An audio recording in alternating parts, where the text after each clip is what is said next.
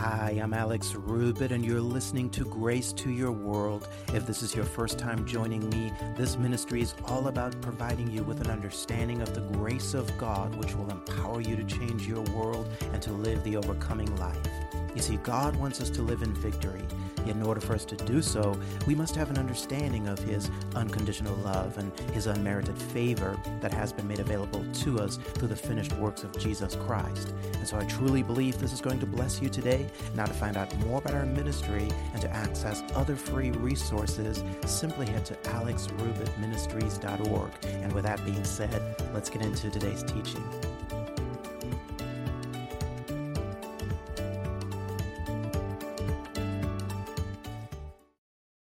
Turn over to Hebrews chapter 10, verse 29. I'm going to look at that in the Amplified.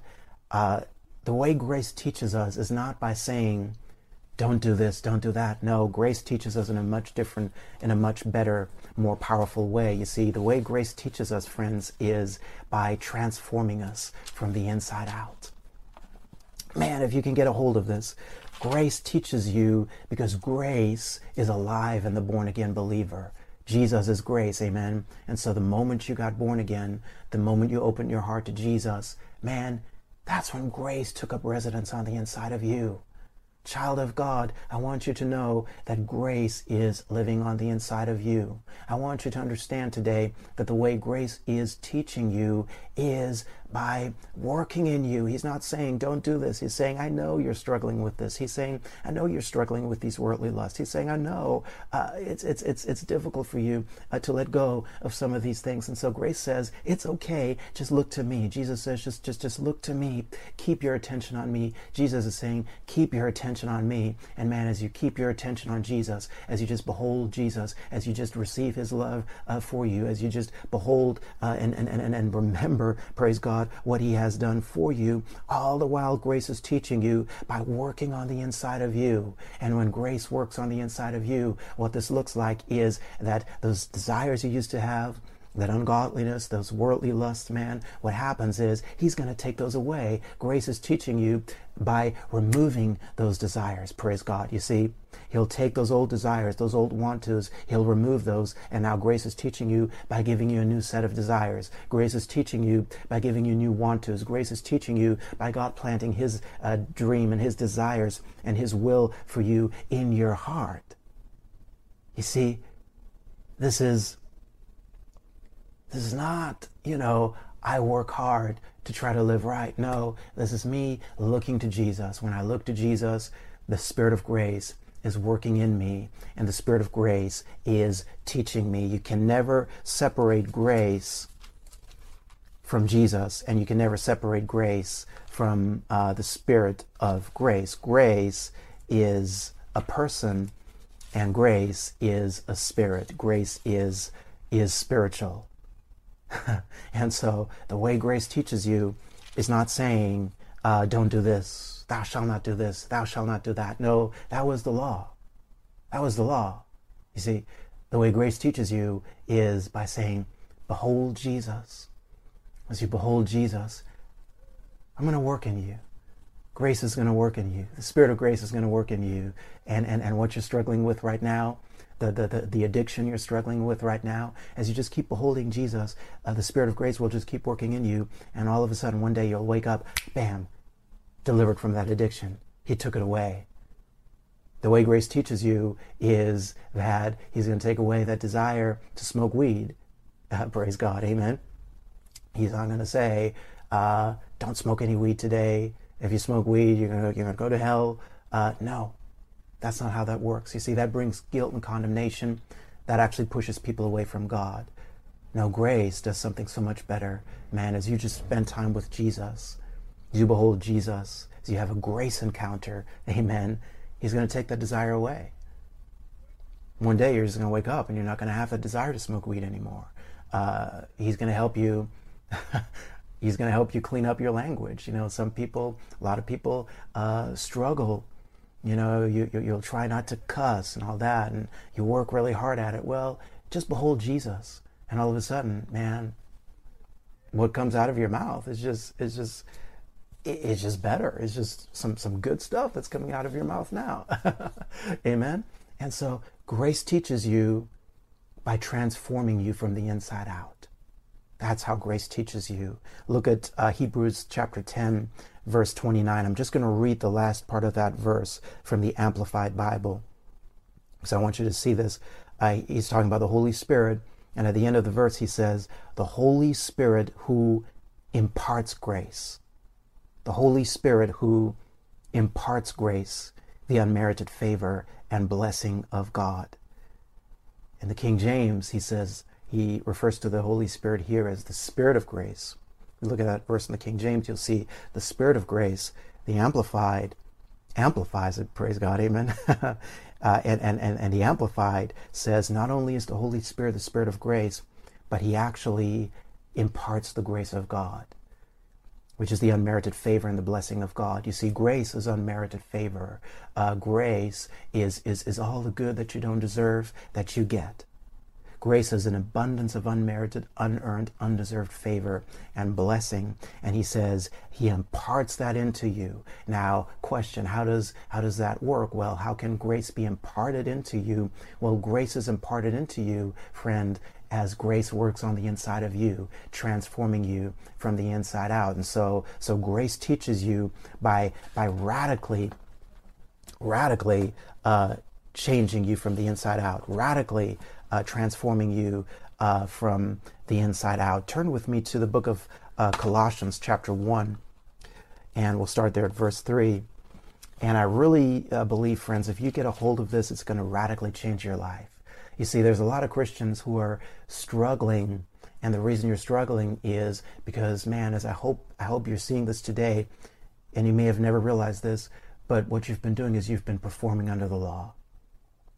You thought that your relationship with God was, there's certain things I got to do to be pleasing to God. Alex, if I don't do these 10 things, God's not going to be pleased with me. Maybe you thought he still loves you, but you thought he's not going to be pleased with you. Well, I'm saying something very radical today.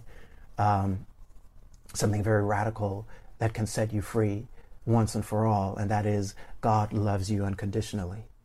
God is pleased with you, not because of anything you do. He's pleased with you because of your faith in Jesus. And so now, your role is just to keep beholding Jesus.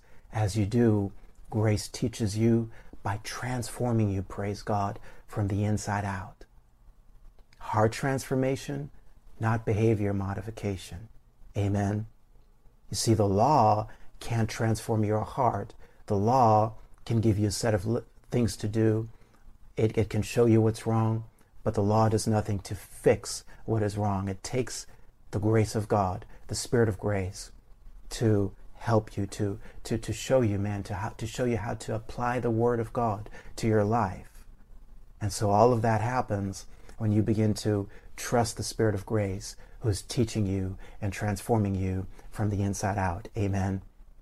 Praise God. Look at this in the book of Colossians, because I want you to see now that there's something, I said earlier, there's some wrong ideas and assumptions about grace that people have. Sometimes there's wrong teaching even about grace. And so there's something called the grace of God in truth. I want you to see this, the grace of God in truth. Colossians chapter 1, starting at verse 3, the Apostle Paul is writing to the Colossian church, and he says this. He says, "We give thanks to God and the Father of our Lord Jesus Christ, praying always for you." Verse 4, "Since we heard of your faith in Christ Jesus and the love which you have to all the saints." Notice he's giving thanks for them because they got born again. And so he's giving thanks for them because of their faith in Jesus. And notice he's not giving thanks to them because of their works or for their works. No, the reason that the Apostle Paul was excited and he was giving thanks to God is because they believed on Jesus. They put their faith in Jesus. And look what the result was. He says, "And the love which you have to all the saints." You see, love is a fruit that is produced in the Christian life based on your faith in Jesus. You see, your loving happens to the degree that you receive the love that Jesus has for you. In fact, I want you to know that to believe on Jesus means that you believe the love that he has for you. Amen. And so you believe on him, you believe and receive the love that he has for you. The fruit of that is you start to love others. That love starts to flow out of you, man, and you start to love others. Now look at verse 5. Verse 5 says, "For the hope which is laid up for you in heaven, whereof you heard before in the word of the truth of the gospel." I want you to notice the word of the truth of the gospel. And verse 6 says, "Which is come unto you, as it is in all the world." They had heard the gospel, and he says, "It bringeth forth fruit." How many know the word brings forth fruit? Amen. Praise God. And he says, "And bringeth forth fruit, as it doeth also in you, since the day you heard of it," and here it is, "and knew the grace of God in truth." And so notice, he's talking about the word of the truth of the gospel. That's what we ought to be sharing with the world.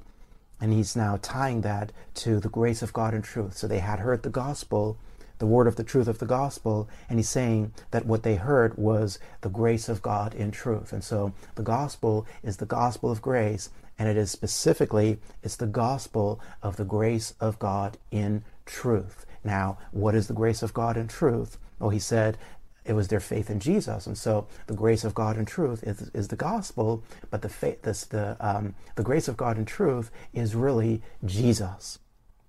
And so, in other words, when you understand the grace of God in truth, friend, you will know that you can never separate grace from Jesus and his finished works at Calvary.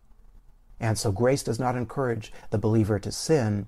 Why? Because you understand the grace of God in truth reveals that the penalty for our sin was paid in full by the precious blood of Jesus. You see, grace doesn't mean that God all of a sudden changed his mind where sin is concerned. Sin is not an issue because God softened himself where sin is concerned. He got soft about sin. Well, no, the Bible says God is the same yesterday, today, and forever, and God didn't change his mind about sin. No, God is holy.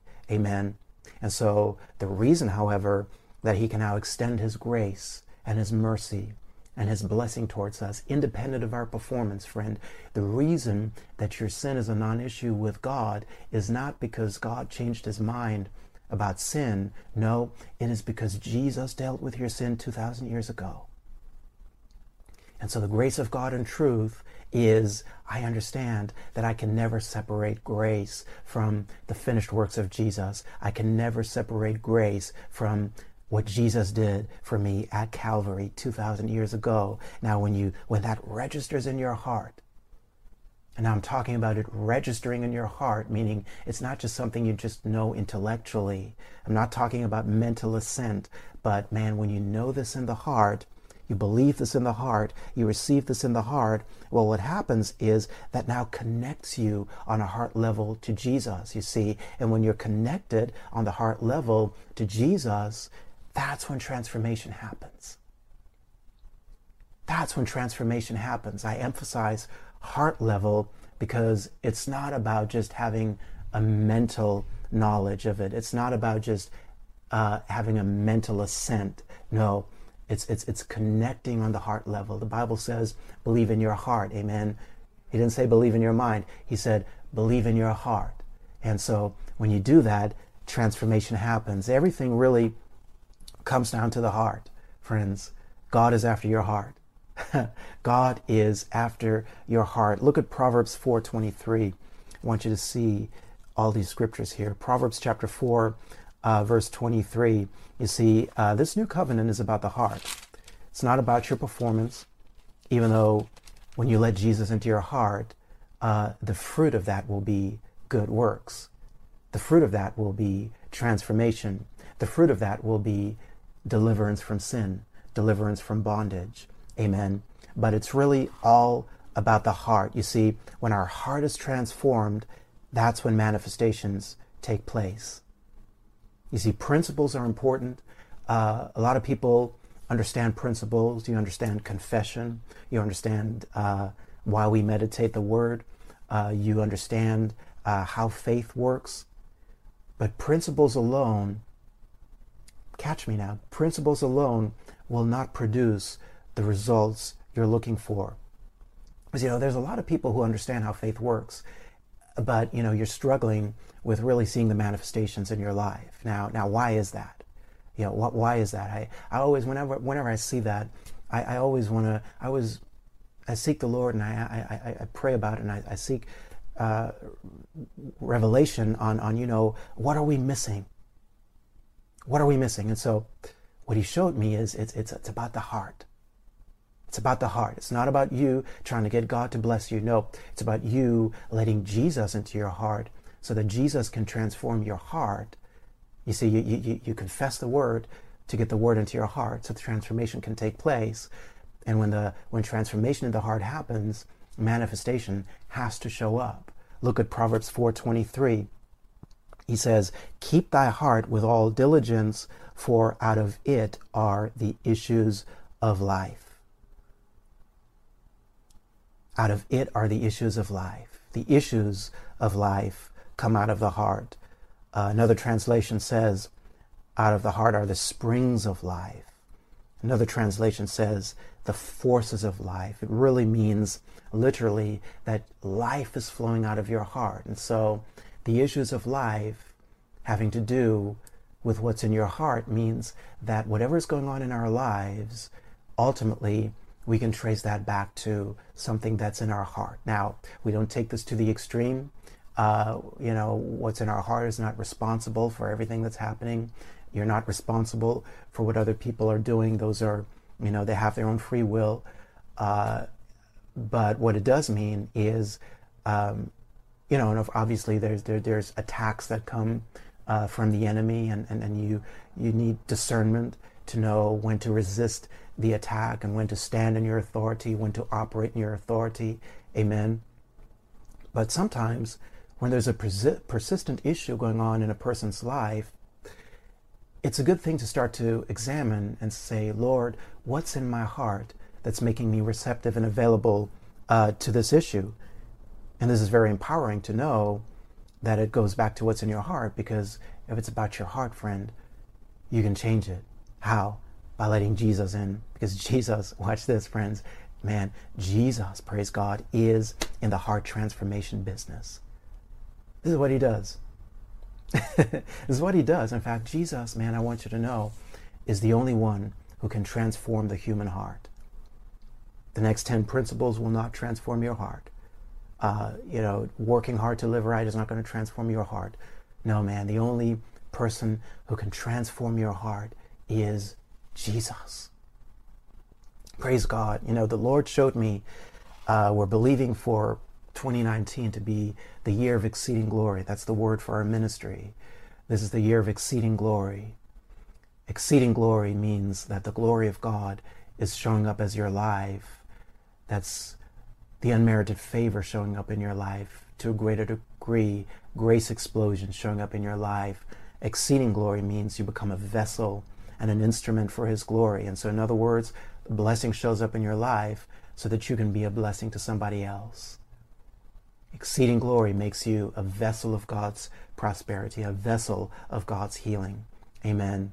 Now, the Lord showed me that the way this is going to happen is by us understanding that everything in this Christian life comes down to letting Jesus transform our hearts. That's why we do what we do. That's why we walk by faith. It comes out of the heart. Somebody says, Alex, how does that go together with faith and confession? Well, man, that the reason that you have what you say, you have what you say. Amen. The reason you have what you say is because what you say is what's in your heart. Jesus said, a good man out of the good treasure of his heart bringeth forth that which is good. He said, out of the abundance of the heart, the mouth speaketh. And so you have what you say because what you say is what's in your heart. And watch this, in the same way, the way that you get something in your heart is to repeatedly say it over and over again. And so you're confessing the word, not to try to get God to do it. No, you're confessing the word to get it into your heart.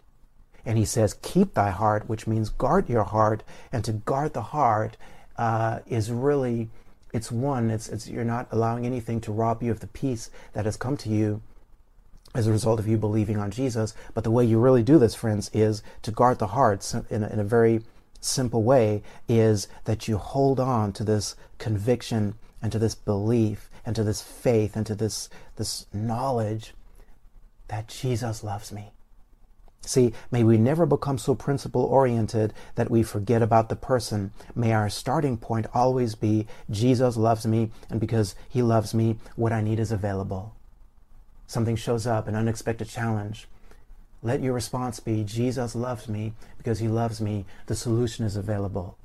Jesus loves me because he loves me, healing is available. Doctor says there's nothing we can do. Jesus loves me because he loves me, I'm already healed. And then you guard the heart by staying there. And now this is where you might confess the word. You now confess the word just to guard your heart, just to keep your attention on him, just to keep your attention on what he's already done for you. And so the principles come in. The principles are important, but the role of the principles is really, the role of confessions is really, it's for your sake. We confess the word for our sake, not for God's sake. We confess the word so that we can guard our heart, so we can have the word of God in our heart. Amen. So that, watch this, so that the Holy Spirit can now work on the inside of us. And then out of that transformed heart, manifestation will show up. Healing will show up in your life. Prosperity will show up in your life. All of that, however, comes out of the transformed heart. I truly believe sometimes people get so focused on the manifestation, they forget all about the heart. They forget all about, am I going to allow Jesus to transform me so that I can actually be the person, so I can be the person who can receive this blessing that I'm believing for. Amen. God wants you to be blessed in your finances. I absolutely believe that. Scripture absolutely makes that very clear. But watch this. The reason it's going to happen is when your heart is ready to receive that. In other words, where's your heart? Are you trusting in money, or are you trusting in God? You see, and these are things that the Holy Spirit will help you with. The law can tell you what to do, or just really looking at the Word. Just until, from a principle perspective, it'll tell you all the right things to do where sowing and reaping is concerned, but only the Holy Spirit can reveal your heart to you. Only the Holy Spirit can show you what's going on in your heart. And so he'll show you, you've been trusting in money, but I really want you to trust God. In other words, I know that I'm trusting God when I'm at peace, whether or not, I'm at peace when I have the money, and I'm at peace when I don't have the money. This is what Paul said. He said, I've learned in all things to be content. Well, how does that happen? Well, it's because your trust is in God. And so when your trust is in him, watch this, either the money will show up, friend, or the favor will show up, and you won't even need the money. Hey guys, thanks so much for joining me today. Now remember, grace is a living reality that is alive in the heart of every born-again believer. Friends, I'm Alex Rubit. You've been listening to Grace to Your World. Be sure to join me again tomorrow as we continue growing in our understanding of God's grace. Now, once again, to find out more about our ministry and to access the full-length audios of this and other teachings, simply head to alexrubitministries.org. And if this podcast has been a blessing to you, be sure to subscribe, rate, and review. Help us to spread this good news of God's unmerited favor in and through the finished works of Jesus Christ. And one more thing, friends, if you'd like to support what God is doing in and through this ministry, you may do so by going to alexrubitministries.org/give. Now I pray you continue to see God's grace manifesting richly in your life. Walk in his blessing, walk in his favor, walk in his goodness. And I look forward to talking to you again on tomorrow's podcast.